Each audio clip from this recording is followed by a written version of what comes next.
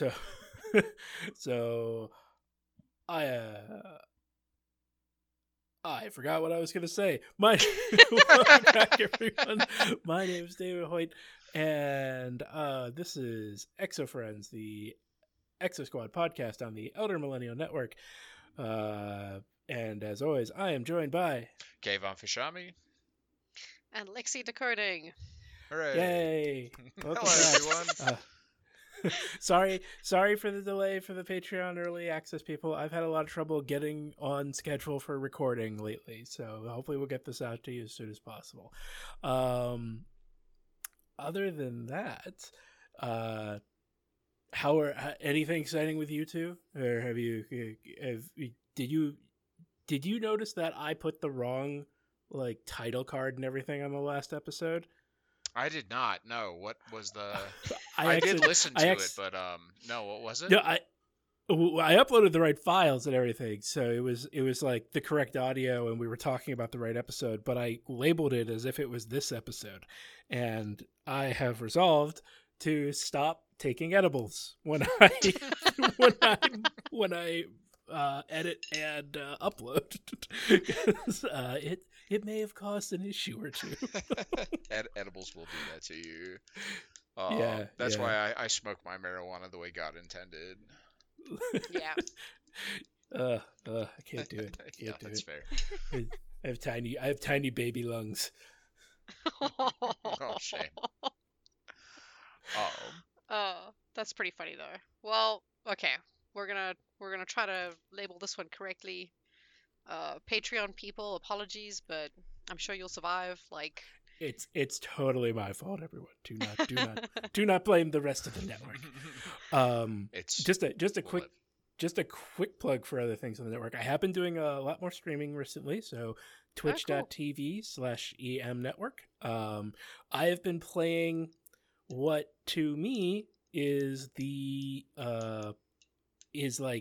first game I've ever played that I think could even be called a Souls-like.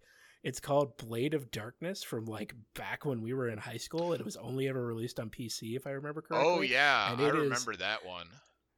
It is wonderfully drank. I love it. Yeah, that's one where you can cut people's arms and heads and legs and stuff off, and it's you're mostly just chuck running them around. At people. Yeah, and you're fighting orcs and stuff, and there's no story at all. You just wander around and get into really difficult melee fights with stuff. You are an adventurer, and you are looking for the artifact of the goddess, and that's all you know. Yep. Yeah, I remember that game. That game slapped. And it was really hard. Yeah. Well, because you can't play it with a controller either. You have to play it with a mouse and keyboard. I remember getting so infuriated with that game. There were a bunch of us in high school that played it and were super into it because it was a grim kind of black metal game, like the Dark Souls games. And just remember getting super frustrated with how difficult that game was. Yeah, I remember the first time I ever beat that game, and I was like, I am the best at video games ever. Seriously. I mean, it's old school Nintendo game hard sometimes. Yeah. It's wait, you want me to do what? I'm supposed to fight what? You want me to jump? There's not even a jump button. Right? This isn't a platformer. Why am I supposed to jump across this pit? I can't. And of course, the other plug, if you want to support the show, please go to patreon.com/emnetwork and you can kick us a few bucks, and it really goes a long way towards all the hosting costs and everything that we pay for the podcast. We appreciate everyone's support, and we also just appreciate you listening. Love you guys. Yeah. It's not that anybody seriously. listens. We really appreciate it. Yeah. I also do love when you come in, Dave, because you seem to be the person who receives most of these messages, but when people actually do occasionally respond to our random questions that we ask on the show, or inform us of things it's not Justin Timberlake, Jake Tudak, and Marsh, it's actually James Tiberius. So yeah, it's like when you were a kid and you got something in the mail and you were like, yes. What? Someone sent me something. and not as an adult where you're like, someone sent me junk mail or a bill. Great. Yeah, it's almost always oh, someone sent me a bill. Great. So Thanks, folks. Yeah. You make it all worthwhile. They really do. They really do. I mean, yeah, for real, though. As we got to think of something to call our fans. They're part of the extended Exo Friends universe. There are Exo Exo Friends Friends too. Yeah. We're all Exo Friends. Friends of Exo Friends. So the episode we're talking about today is season 2, episode 9, Inner Dark. It is written by, as always, Mark Edens, and a duo that seems to, I'm not sure if they do, but like looking at their credits, they worked on a ton of stuff together. A guy named Jim Carlson and a guy named Terrence McDonald. They've written previous episodes on the show from before when I started talking about the writers. Unfortunately, Jim Carlson passed away in 2007, but he and Terrence have lots of old school, like 70s and onwards, kind of sci-fi and just general TV shows like Chips, $6 Million Man, Bionic Woman.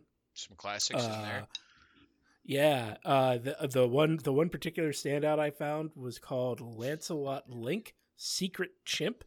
It was a story about secret agent chimps, where they actually had like chimps that they recorded doing stuff and dubbed over them, kind of like what was that horse show called? Mr. Ed. Amazing Mr. Ed. Yeah, Mr. Ed.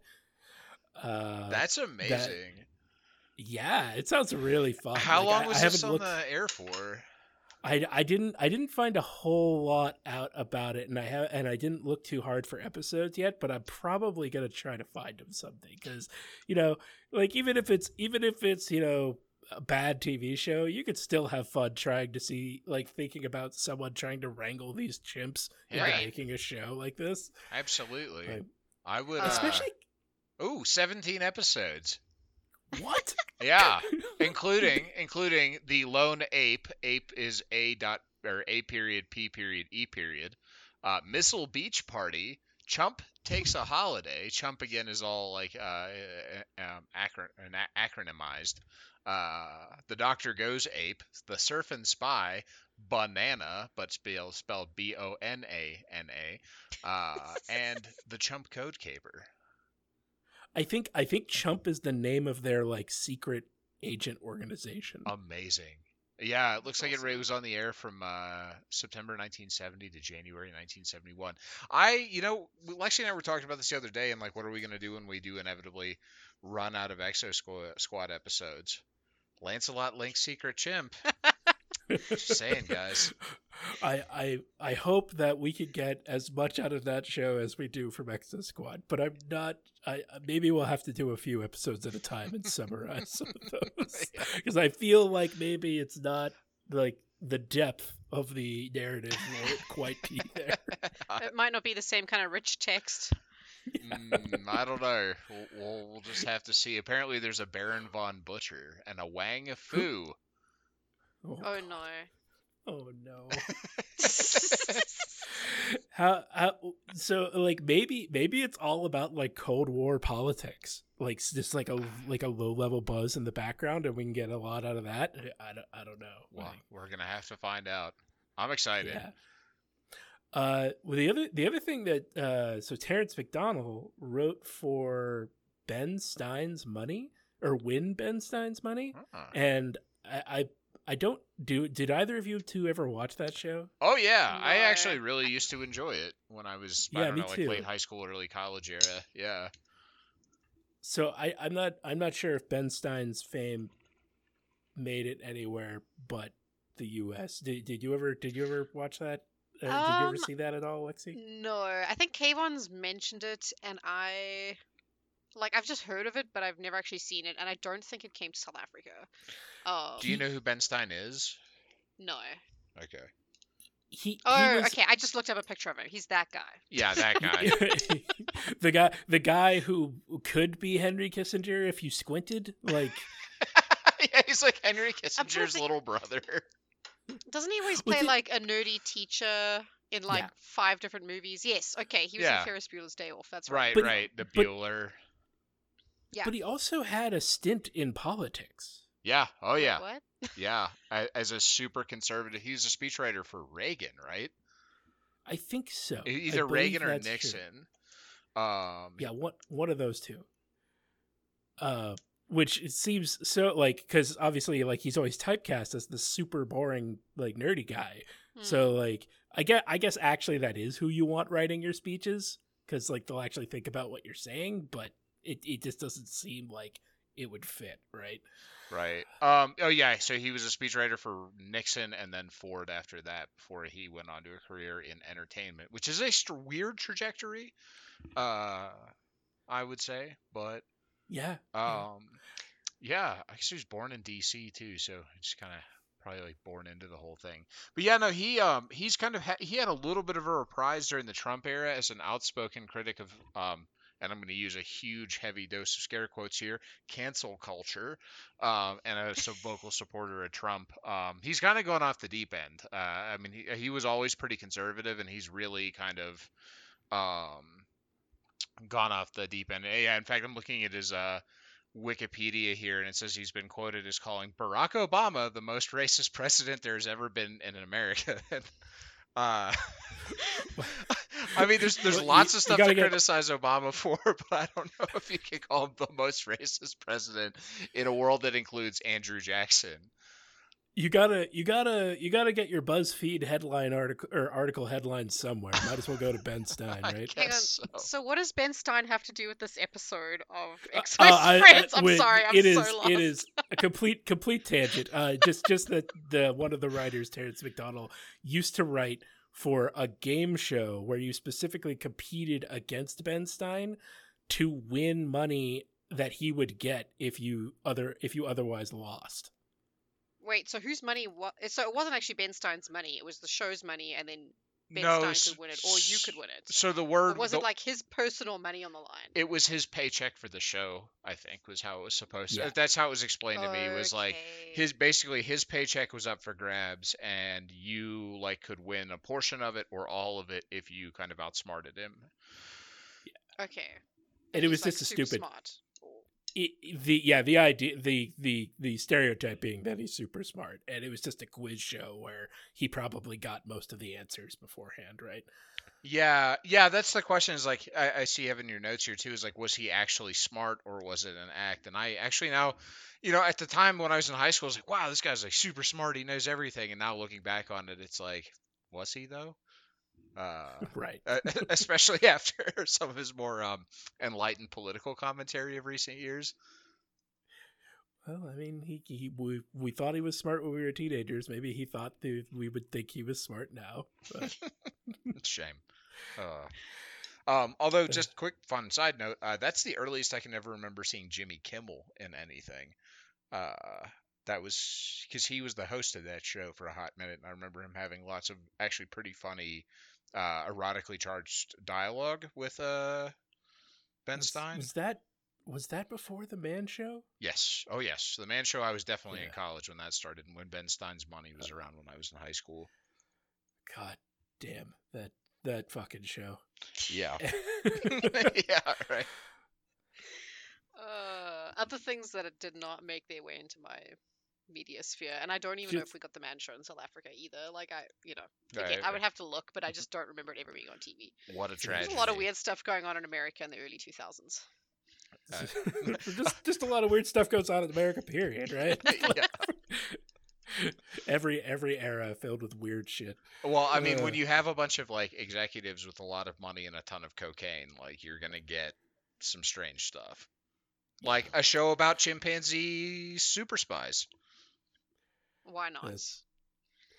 Next episode. That's what we're covering. Yes. Back to the Inner Dark.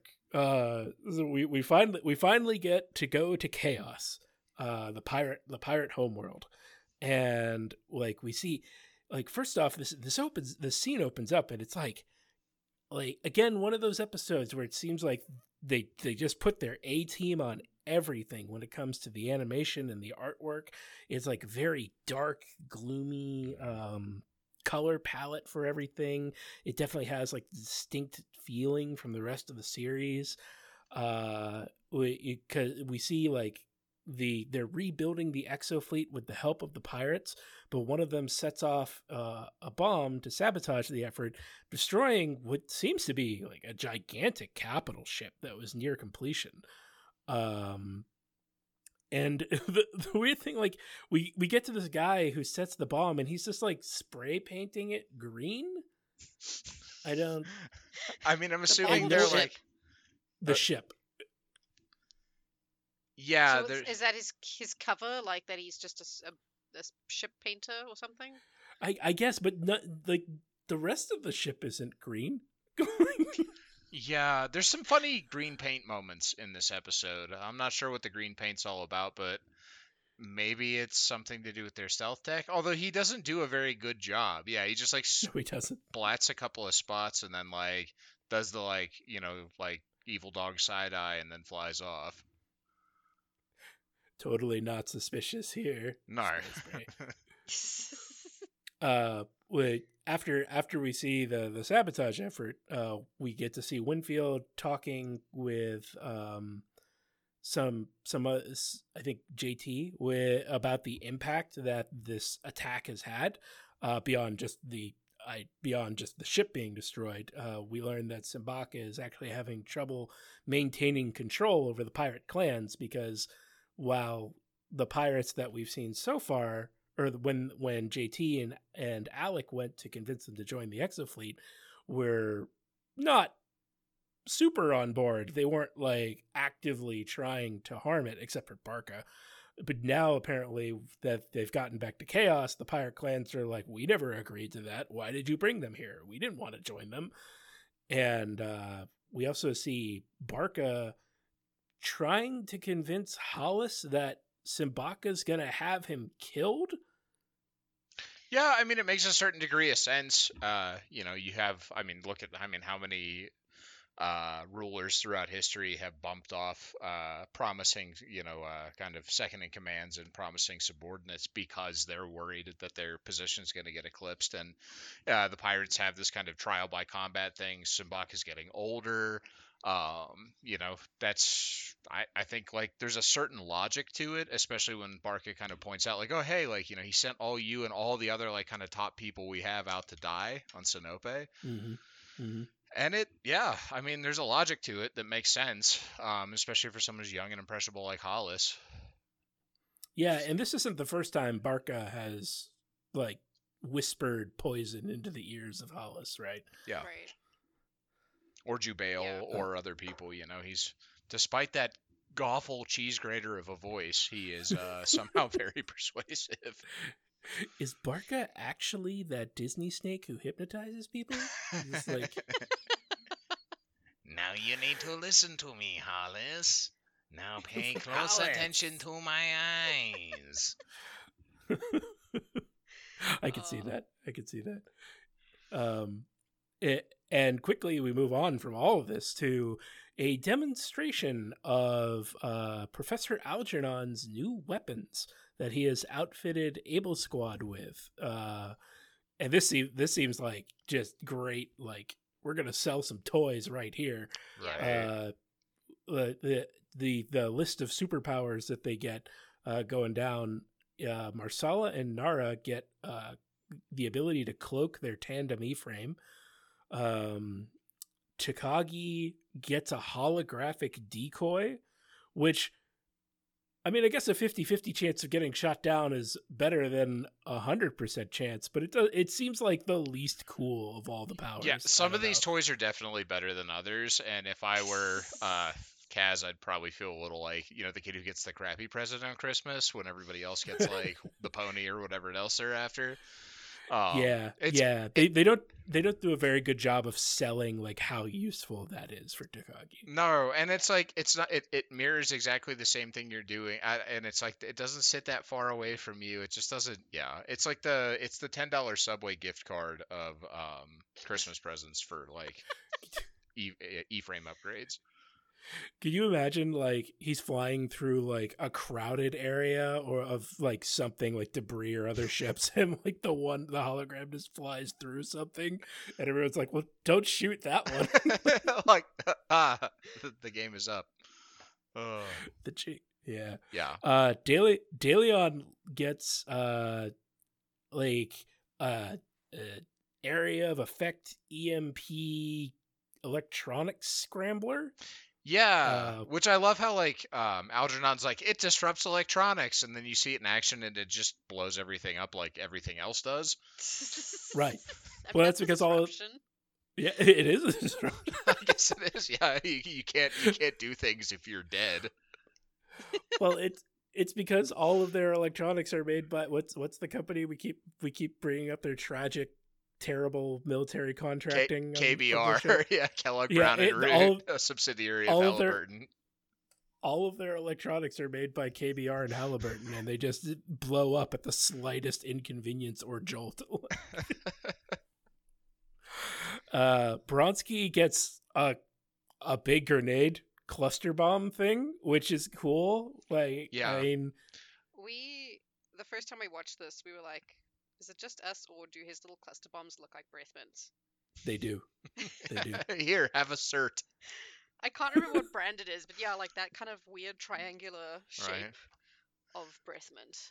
That's exactly what those things look like. I feel like there's like a kind of appropriate for him. Yeah. I mean, he probably actually would benefit from them, but I feel like there's like a here's how it feels to chew 5 gum vine to to make here. You just aged yourself there, Kayvon. Yeah, I know. TikTok is how the kids are taking away the control of the world from us millennials.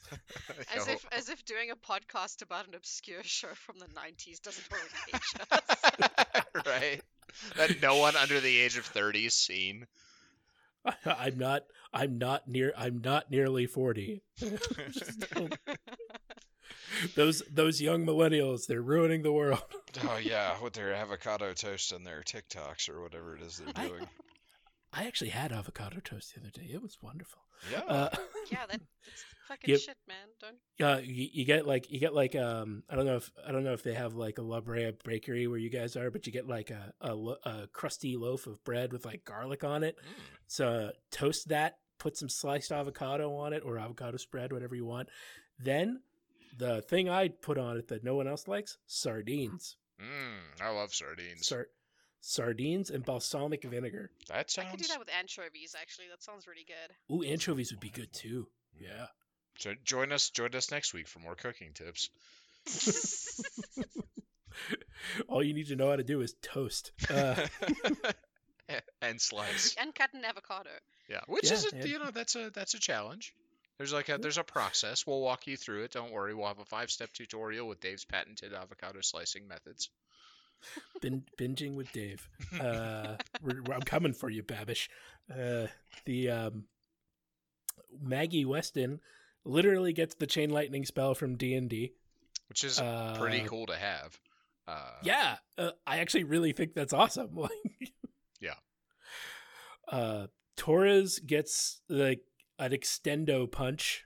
That one was also cool. like not as cool. I think after Kaz's Rita's is like the next not coolest one. I don't know, personally. So it would be cool if like she combined it with her lightsaber, like yeah, but it's just a giant fist on a cord. Yeah, it's less effective than a gun. Yeah, at least it feels like it is. Maybe it could punch through a rock, but we've seen their guns destroy rocks too. Like right.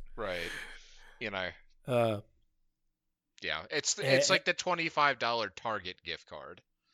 Beef brand upgrades. So at least you're not going to go to Subway, but still not great.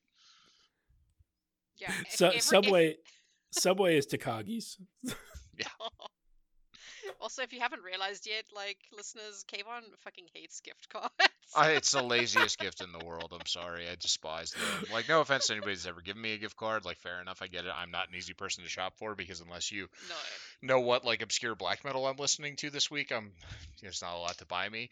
But yeah, it is a lazy present. We can do better as a culture. You know, as weird as it is, like, just make an Amazon wish list if you want people to buy you something you want. Yeah. Well, Yeah. like that's what my family does. And you know what? Like every once in a while I'll see something, I'll be like, you know what, this person would really like that, and I'll buy them that. But when it comes to Christmas and things like that, it's so nice to just be able to be like, my mom wants this robe. Click. Yeah. Yeah. Don't have to overthink it. Yeah. Perfect. Yeah. Yeah. I mean, if it were up to me, like, Christmas would just stop being about giving gifts entirely and just hang out with your family or whatever it is you prefer to do on that day. And that's all. Yeah. But nevertheless, alas. But we live in America. Yes, So where you have to get somebody a everything's about go-go money. gadget punch or a holographic decoy for Christmas. get me my tchotchkes. JT gets the most powerful thing, which now that I've just read them all out loud, it's kind of just like Daleon's, but better. Yeah. Where he just like a giant energy blast emanates from him and destroys everything around him. Right. God, I hope none of his friends are near him when he needs to use it. But the applications for this are immense, and it's just like, why didn't you just equip everyone with that? Yeah. Well, it's all in the experimental phase. Algernon's making sure it works. Of course, after this, we never see anyone else ever get these. Yeah, it's just Able Squad, and that's it. And they rarely ever use them, if I remember correctly. I think Yeah, you I was see. gonna ask. Oh, go ahead, Lexi. No, just because I realized the other day we've actually been recording for over a year now. I think we No. started recording in September of 2020. Wow, really? Oh, that's how far the notes go back in my Google Drive folder. Damn. But yeah, I was trying to remember because it's been a long time since we watched the second season through. If anyone ever actually uses any of these, or if it's just like for this little 3-minute scene. There's a few moments. There is a scene that stuck with me since I was a kid where JT goes on like more or less a suicide mission that he somehow survives. And he's like laden down with everybody's like fusion packs and all this, and he uses it in that scene. It's super epic because he's like kind of doing this like blaze of glory thing that again somehow he survives. But like that's the only time I can remember him using the solar flare. Okay. We recorded our first episode September 27th, 2020. So we've been going for a little over a year. Wow, we are one years old. We only released our first episode in January of this year, 2020. That's correct. Yeah. So that's where there's a bit of a discrepancy, but yeah. I did want to say quickly before we move on from these awesome product placements that never apparently materialized in toy form either. It was kind of interesting seeing all the different goodies that they got, and then comparing to the list of like D&D classes. It was a while back when we did that little like extra episode on basically giving each character a D&D class. Mhm. And I was looking at that like list again. So like Marsala and Nara we had down as like monk, druid, or cleric characters, and they're the ones you get cloaking. I was like, okay, that kind of works. But then Takagi, you suggested thief, Dave, and I was like, well, holographic decoy is actually it's also like something you can get in D&D, basically, right? Like, Yeah, mirror image. Yeah. Right. And I was like, okay, that kind of works. Delion, I'm trying to remember what we had. Oh yeah, we said either a rogue or a wizard of some kind, maybe a ranger. And the lightning blast kind of falls within that range. Same thing, Bronski's cluster bomb, not all that bardish, but could be like glitter dust. I don't know. Yeah, if the glitter exploded. If the glitter exploded and was minty fresh. Yeah, like Maggie's chain lightning that she gets, as you already said, Dave, it's basically like a D&D spell. And we had her down as like artificer or wizard of some kind. And then Rita was a barbarian and she gets this like punching hand thing. Turbo punch. I like Yeah. it. And then JT with his his solar flare blast or whatever the fuck it is. We said he would be a paladin, and I was like, oh yeah, that actually also kind of Yeah. is within theme. So just completely random coincidence, but I had a look at that list today, and I was like, oh yeah. Well, especially in 5th edition D&D, because a paladin is like a burst damage class in 5th edition. Mm. Oh really? Okay, cool. Yeah, Yeah. it's Smite Evil, right? Like, Yeah. you know, you're doing a giant blast of the sun and holy goodness to eliminate your enemies. I like You're it. doing a smite. Yeah. Praise the sun, JT. Praise the sun. He's actually a Zoroastrian. After we're done seeing this demonstration, Hollis like shows up and attacks Simbaka at like why you would do it right now when he's surrounded by experimental weapons. Like So I don't know. everyone's Great in their plan. frames. Yeah, it's like right now. They'll never expect it, which they didn't really, I guess.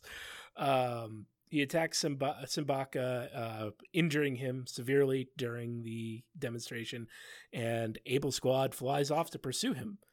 A couple of things that happened before that, though. Like we get to Algernon is starting to seem like less of an asshole, but he's still an asshole Yeah. because he's like, yes, I am brilliant, aren't I? It's wonderful. Yeah, I mean, he's kind of gone from maybe a gaping asshole to a run-of-the-mill, generally closed asshole. Yeah, Not, doesn't he say, oh, well, if I'd had a proper lab, I would have been able to do more. But I guess, these little trinkets is like as good as I can do for now. And it's Right. a They'll fucking do, chain lightning I shit. suppose. Yeah, right. Which is like, also, he's like, oh, yeah, since Simbaka gave me the facilities, I've been able to make this stuff. And then, like, 2 minutes later, he's like, with this crappy equipment that I have, it's just like a subtle dig at Simbaka, which seems to go over his head, which is probably for the better. But he's just like, Yeah. yeah, these savage pirates and their crappy technology. Also, the sound in this scene's really weird because it sounds like some people are talking over a radio and some people aren't. In I the didn't notice that. in the episode itself? Yeah. Hmm. Maybe that was just something while I was streaming it. I don't know. And then like again talking about the quality of the animation of the episode, they do this thing where like when Hollis is escaping, like the E-frames all like get this sudden like speed boost as they hit a straightaway, and it's the first time I've really got a like true sense of how fast these things are.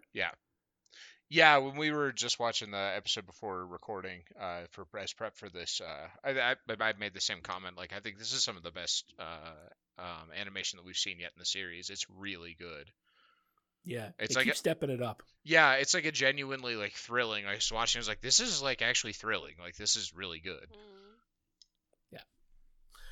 So Able Squad pursues Hollis. Simbaka is rushed to surgery or the hospital, space hospital, whatever. And JT, while that's happening, JT is the one who's out front in the pursuit of Hollis, but his E-frame is damaged, and I can't exactly remember how. I think Hollis like shoots him or he runs into something. Yeah, so he downs Hollis, and then as he's like, okay, traitor, like get out of it, or I'm gonna blast you or whatever. And then Hollis speaks and catches him off guard because he's the last person JT expects. And then Hollis zaps him and damages his E-frame. That's right. That's right. Because when he gets out of the E-frame, JT's like, Hollis, what are you doing? Because they didn't know who it was before. Right, and so it's a shock because Hollis he's a good dude. You wouldn't expect this from him. Yeah. So Hollis escapes on foot, and Able Squad some of them get out of their E-frames, and they're like, okay, we're gonna try to find him because they're like in a city almost. Mm-hmm. Yeah, and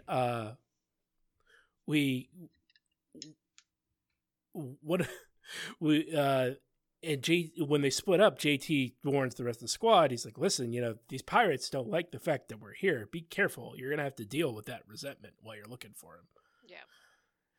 Yeah. The one note I have here, at some point, Alec is talking to JT, and you see it from Alec's point of view, where you can see JT's little face on the like video call, and then you see the video call from outside of the E-frame, and you can see the back of JT's head on that video call. And I don't like that. Just struck me as one of those strange like decision moments where it's like, yeah, you could see the back of his head in this call, but it's probably more like someone just like, okay, I'll have to draw the character and it's the back. You're looking at him from a different angle, but it just struck me as strange. When did this call take place? I'm trying to find the spot in the episode here. I don't remember exactly. It's before they get out of their E-frames, I think. Interesting. Okay. Yeah, it's just a kind of funny moment. Oh yeah, here we So, go. I've got it. Yeah. Anyway, but yeah. Hollis goes looking for Barca to get advice on what he's supposed to do now. They know it was him. He thinks he failed, or did he think he succeeded? I'm not really sure. I think Hollis is just like shit scared because now he knows that the Exo Squad is, or Yeah. Able Squad's like on the case, and Right. he's gonna get fucked. Yeah. Exofleet's best fighters are looking for him, and Right. that's not what you want in life. Right. Well, and it's also, I mean, like, you got to figure Hollis kind of looks up to JT. There's a certain degree of like almost mentorship there, and I feel like as much as everything else, like Hollis is scared shitless, there's also probably like a sinking sense of like I've disappointed the man that I look up to the most. And like I wonder if there's not like just like this overwhelming sense of guilt there. Yeah, I could see that.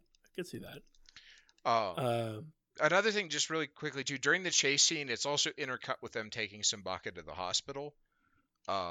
Yeah. And we get that whole moment where they're like, like what's his face? Winfield's talking to the doctor, who is inexplicably in this weird breathing apparatus thing. It seems like all the med techs in this episode are wearing this like strange Like face hazmat suit suit type thing. Yeah, it's like, is this? I don't understand. I feel like that's probably a coloring trick. Like you can put someone in a mask like that, and you don't have to really color their face. You only have to do the line art and just make it all the same color. That's or fair. animate a mouth moving. Yeah. Yeah. That's the kind of quick way to cut down on animation. But best guess there. Or they just like putting people in weird breather masks. I don't know. It's the future. But anyway, he finds out. So he says like, "Oh, you've got to do everything you can to make sure Simbaka recovers." And the guy's like, "Oh, I wouldn't count on that. He's probably gonna die." And you get this like kind of just like first off like hilarious look on Admiral Winfield's face. He just like stops for a moment, mouth agape, and then inexplicably there's two other pirates there who are like, "Oh, if he dies, the alliance is over." And I feel like that's actually like one of the kind of like great moments of tension in the show where it's like, fuck, like our entire thing hinges on this one person, and if he dies, it's like, where does the Exo Fleet go? Right. Because they can't stay on Chaos, and they've lost all of their, like their moon base on Io or wherever it was, and so it's like this like sort of like do or die moment for them. That, I mean, obviously it's a kids show, and it's like trying to move through and like tell the story across the whole season. But if there's ever a live action remake, I feel like a couple of episodes to really play up this sort of tension and like sort of dread and do or die sort of like ramifications of this moment would be that's fantastic storytelling. I mean, it would literally be like you're in a room, and in the next room over, there's dudes with guns and knives waiting to kill you. Yeah. Right. Because that's the thing is like, oh, the alliance is over, and that the thing is, it's like even if they boot them out, they've got nowhere to go and they're gonna die. But they're probably not gonna boot you out. They're probably just gonna kill all of you, and you don't have a fleet, and you don't really have any means to defend yourself. It's it. You're done. They're gonna kill all of you, take all your technology, and that'll be it. Yeah. The war is over. Phaeton has won. Mm-hmm. Like, yeah, I mean, yeah, this is probably it's a real immediate threat. Yeah, this is probably one of the moments where they come closest to losing the war.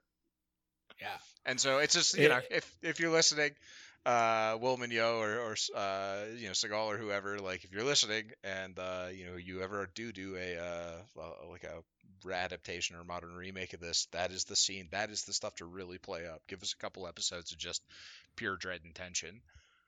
Yeah. We could have a great like Game of Thrones moment where they like the Red Wedding of Exofleet. Yeah. I mean, but for real though, I mean, like if this were like a kind of adult live action show or just even an adult cartoon, like a massacre of exotroopers at some point, kind of thrown into this, would be, with some like investigation and who can we trust and a lot of paranoia and tension. Oh, it would be wonderful. Yeah. At this point, Hollis is going. I already talked about that. Hollis going to Barca for advice on what to do next. And Barca's like, well, you have to go to the factions that are against Simbaka, and here's where to find them. And we see JT and Takagi going into a local pirate bar to find Hollis, and they almost start a fight. A few things I loved about this scene. There's a guy. I think the bartender has a robot arm, or like a cybernetic arm, and he's like written "mom" on it in Sharpie. I missed the like mom. Tattoo, but it's just it's like the old cartoon classic mom tattoo, but he just like wrote it in marker. That's fantastic.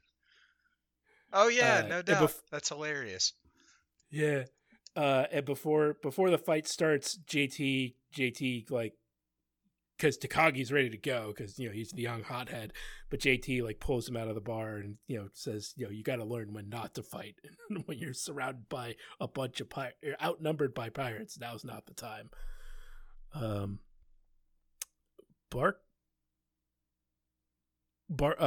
Barca almost immediately finds JT and Takagi and betrays Hollis to them and sends them to Hollis's location, probably setting up a trap. And JT realizes that.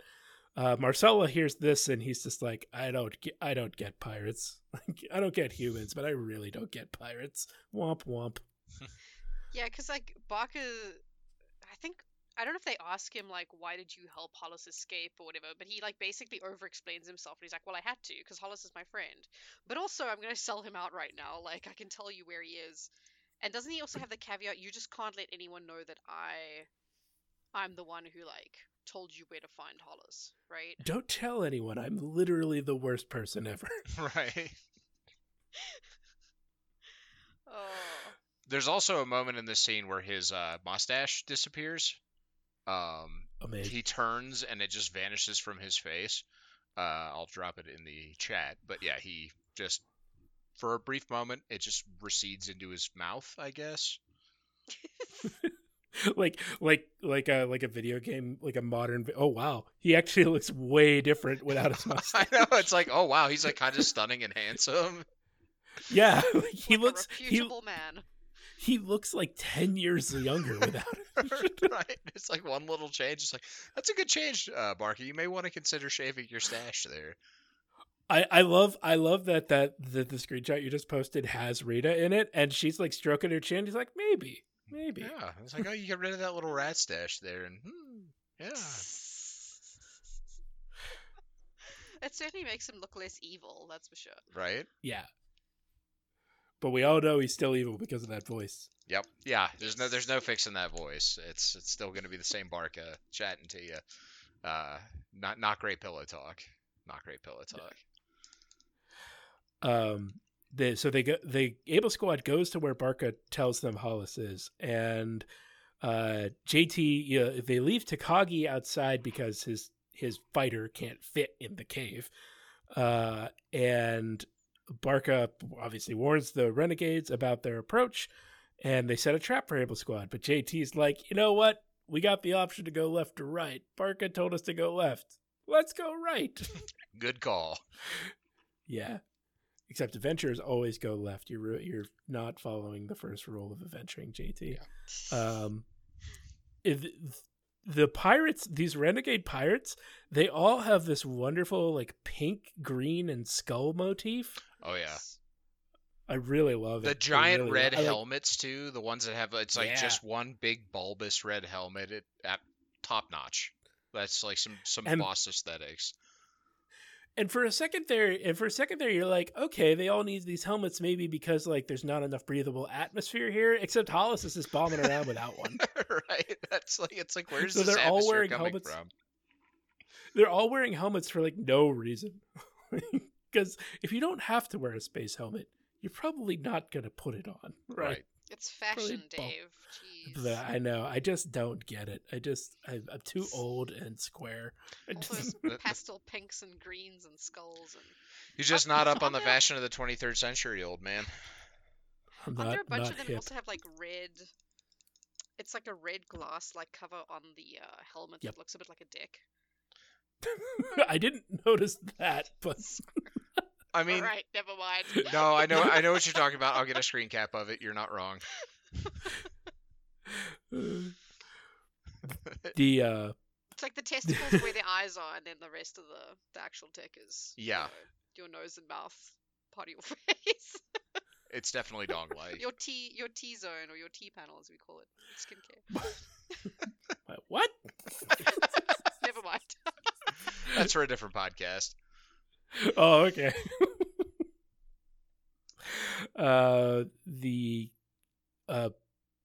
While they're going about this, we switch back to Simbaka in the hospital, and Algernon, like they're like, Simbaka's gonna die, his neurons are degenerating or something like that. We can't save him, and Algernon's like, but what if we shine this lamp on him? And he saves his life by like counteracting the dark matter poisoning that supposedly is what makes all the pirates like hyper violent. Yeah. And you know, Yeah. This part was like a little bit of fudged, I don't know, evolutionary psychology or some shit. Like, I don't know what. I mean, it's actually, if you think about it, it's a nurture over nature, sort of. It's environmental conditions producing bad behavior instead of it being something inherently genetic to the pirates. Oh, well, now Yeah. you're just absolving them of responsibility. Well, you know, I'm a filthy cultural Marxist, so I don't believe in individual responsibility. The pirates are just buying into that victim mentality by blaming it on dark matter. when did Jordan Peterson show up for our podcast? Well, Dave, I'm if sorry, you I've been understand, doing a lot of. when you're talking about the pirates, it really is just a Jungian collapse of self-understanding abnegation. Also, why is Kermit the Frog stealing? They saying sound exactly the same. Listen to Jordan Peterson sometime. He is Kermit the Frog. Hi ho, Jordan Peterson here. Yeah, literally, though. Oh gosh. All right, hang on. But yeah, so like, let's go back to this because Algernon's little lamp, he like pulls out this weird machine contraption thing, and then it just kind of sprays like green glittery light onto Simbaka. Right? Am I thinking of that Yes. scene? Yep, 100%. Okay. Which it's supposed to be Out- full spectrum light, so like UV rays, infrared, I don't know, like, right? Like all of them? So he's getting skin cancer at the same time that it's healing his brain cells. Yes. Three. I'm absolutely like 100% like here for future tech, like healing people. But also I love the idea that like it all is like everything Algernon just said is bullshit. And like he's like the world's best engineer, but he's also like big into like shitty homeopathic medicine. Like Right. quantum spin therapy. Yeah. Uh. Like we're gonna align Simbaka's chakras here and he'll just be okay. We're gonna He'll put be these okay. inserts into his feet or into his shoes to draw out the toxins through the bottom of his feet. That's right. And it just like Simbaka just recovers because he's like, you know, got a strong constitution. He's just a naturally robust person. And Algernon's like, "Yep, I'm a genius." Super genius. Right, because it does come out of left field. He's like, "Yeah, I've been studying his physiology." It's like, "Aren't you a physicist?" That doesn't matter. He's a genius. I mean, a physicist would know all about light, right? I mean, Or something. Yes, but please, Something like please don't that. send me any angry letters, all the physicists out there. Well, I mean, but it's okay. Again, in its defense, right? This is a kids show, so Yeah. you know, like willing suspension of disbelief. But I've noticed that a lot with just television in general is that anyone who's a scientist has scientific skills that are like totally transferable to other scientific disciplines that they probably have no experience in. Right. So like Meanwhile, we're watching the War of the Worlds TV show with Gabriel Byrne, and like while I love Irish Daddy, it's just so funny to me that his character's like a geneticist, and yet he's also like really good at like creating viruses and like coming up with anything that's like vaguely biologically related. Like that's his. We purview started as a off teaching like a scientist, class so- on neurology too in that show, so it's just like he's Yeah, it's not really clear what his degree's in. It's just biology science. science Like, daddy. that's his Speak- thing. Science read daddy. me read me Gaelic poetry, Irish science daddy. I mean, but exactly though, he is pretty handsome in that show. I'm not gonna lie. So yeah, I think Eltonon's the same thing. He's just like a scientist of all things, a Renaissance science man. Yeah. He's the future Da Vinci. Because he also paints. That's true. He Mm. also paints. Yeah, Daddy Vinci. Oh no. Alger Vinci. I like it. Oh. Able Squad gets through this cave by going the opposite direction of what Barca told them, and they find this renegade like dry dock where they're building another Resolute, basically. Right. Is it me, or is it kind of convenient that the ship that the pirates are building, presumably to fight the Exo Squad, looks remarkably like the flagship of the Exo Fleet? That seems. I mean, convenient. maybe it's just a great design. Like It does look cool. maybe that's the pinnacle of warship design. I don't know. Like Yeah. it's also a great way to make it so your artists don't have to draw another ship. And it's like I kind of also wonder if it's not like some sort of really subtle fuck you in the pirate consciousness of like we're gonna kill you with Yeah. your own ship. Oh man, what if they had gotten a chance to finish it and they just like decked it out with like skulls and crossbones all over the place? It's pink and green. Yeah, pink, green skulls and crossbones just flying out of that dry dock and taking down Exo Fleet. I'm actually here for it. Like, let's do an alternate universe rendition of this. I'm down. Yeah. Who's the fellow that's writing the visual novel? Let's do a kind of spin-off maybe at some point. Let's do it. Michael, if you're listening, get that art commission.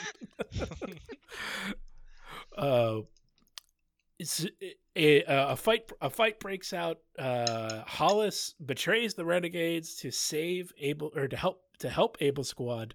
JT saves Hollis, and they all jump on this ship, and it just works because like Marsala's like, well, it's a space dry dock, so you don't need to ignite the engines, just push it out or something. Which Is makes this the point where Oh, the go ahead. ship, just like blasts out the side of the planet? Yes. It also scrapes on the ground. It's just I mean, hopefully it's harder than the ground, I guess. Yeah.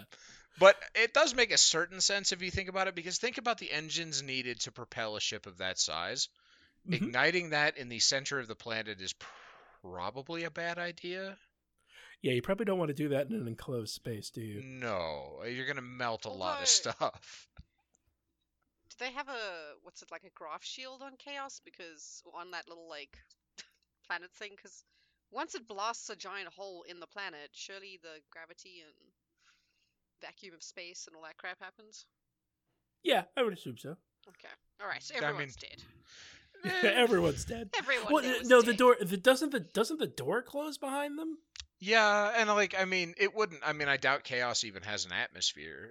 I think everybody lives underground that's in true. different places. So it, I mean, it just probably goes out one side, and then even if there's a door or not, like, okay, like their cavern is out of atmosphere, but everybody but Hollis has a mask on anyway. So I mean, the scene is ridiculous and fun. Yeah. And I think it's Bronski that gives us a good old yeehaw as they steal the ship. And then immediately, the last 30 seconds of the show, Sabaka recovers from his injuries, and Winfield like inspects the new ship and says that Simbaka will be the one to command it, and dubs it the Resolute 2. Creative, very creative. Although, it's fair. It's a Yeah. kind of way to bring the circle back around, close the circle. That's the phrase I'm looking for. Oh, what if he had gone like, I guess a lot of people probably would have hated it if he would have named it the Marcus or something like that. Yeah, that's probably not a good name. It after the Exofleet's most famous mutineer. Yeah, probably not a good idea. Yeah, it'd be like having like the USS Benedict Arnold or something.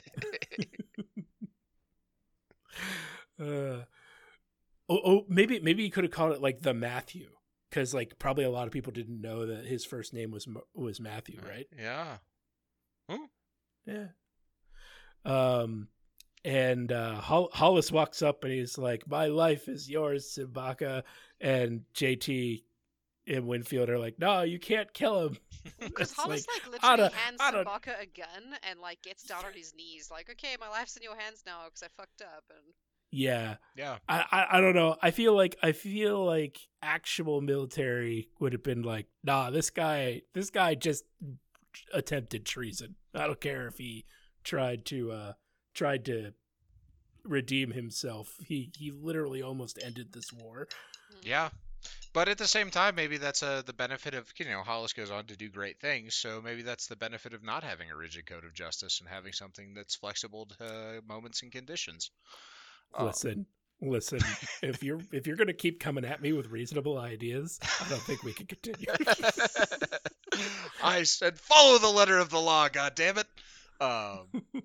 Yeah, I would have liked this scene a little bit more if Simbaka had been the one to relent right from the get-go of like, Hollis, like, we need everyone we can get. You made a mistake, but like, because Simbaka is a smart, clever leader, and like, as far as leadership goes, if you have the person who just tried to kill you coming and repenting and saying they're putting their lives in your hands, then choosing not to kill that person and to take the kind of bigger moral route here, it guarantees that Hollis is going to be loyal to you for the rest of his life. He made a stupid mistake because he's young and naive, but he's grown, and like, this is sort of the episode is like the kind of the education and progress of Hollis, whatever his last name is.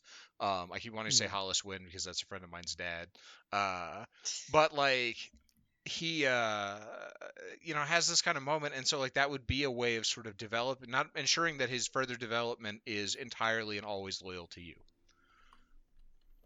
Yeah, well, it does a few things. They could have done a few things with that, right? They could have shown character growth for Simbaka, because he definitely would have shot him before, and it also maybe would have proven what Algernon just said. Yeah, where like this treatment would make them less prone to like acts of violence. And also, I get the impression that Hollis is well liked among the pirates. So keeping him alive, while some of them might see it as a thing of weakness, there are other people who might be like, well, wait a minute, maybe like Simbaka is the leader that we should absolutely follow, because like, look what he's done to this hero of the pirates. Yep. And, since you're dealing with a problem with mutiny that, yes, has largely been shattered at this point, but still there are a lot of these disaffected, disgruntled pirates around, if they see this sort of open hand of friendship, it might encourage more of them to, abandon their mutinous ways. yeah. Alas. Well, if you guys do a remake, just saying.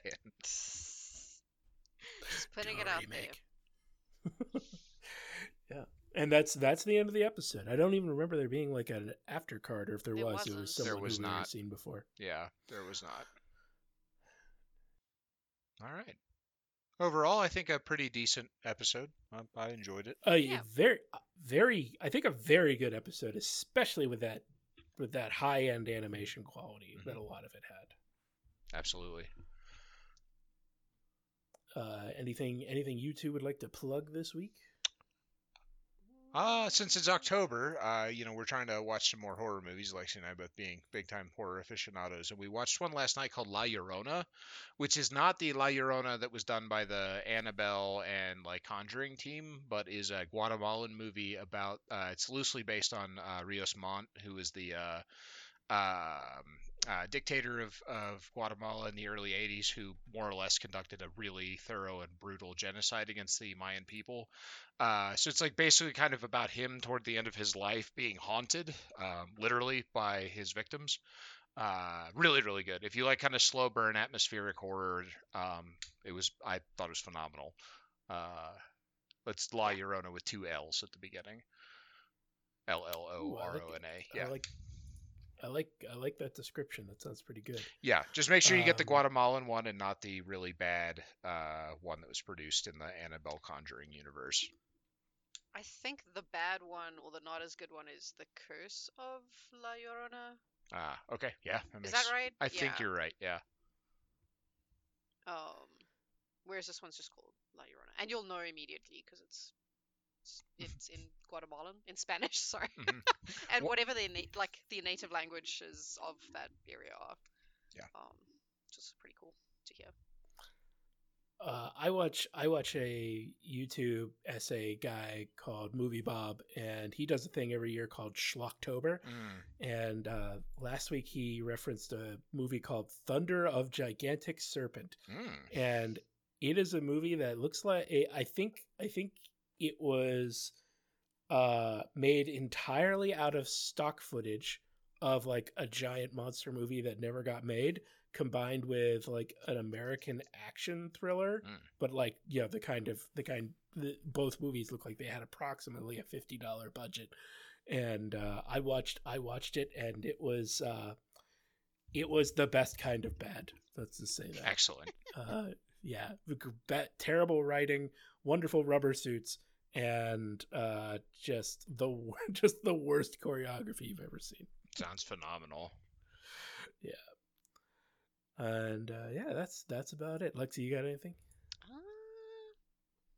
Not really. I don't know. Yeah, I just been watching also like random YouTubers lately while I try to paint some miniatures in between working. So I've been getting into Philosophy Tube, which is pretty interesting, but they've got lots of fans, so they don't really need me to. Well, I mean, plug's a plug, yeah. If one of our 50-ish listeners goes and listen, that helps everyone. But what was I gonna say? Obviously check out Lexi's miniature Instagram. I assume you're still posting on that. Yeah, I mean less frequently, just because I've got a dissertation to write. But this week I've taken off some time to actually do some painting and. Nice, with Instagram. Nice. It's good that you get time to actually enjoy yourself while you're doing that. Yeah. All right, friends. All right. Yeah. Thanks everyone for listening, and as always, stay safe and have a happy Halloween. Probably this will come out a little bit before that, but I hope you all have a good one. Yep. All right. Cheers. Bye. Bye.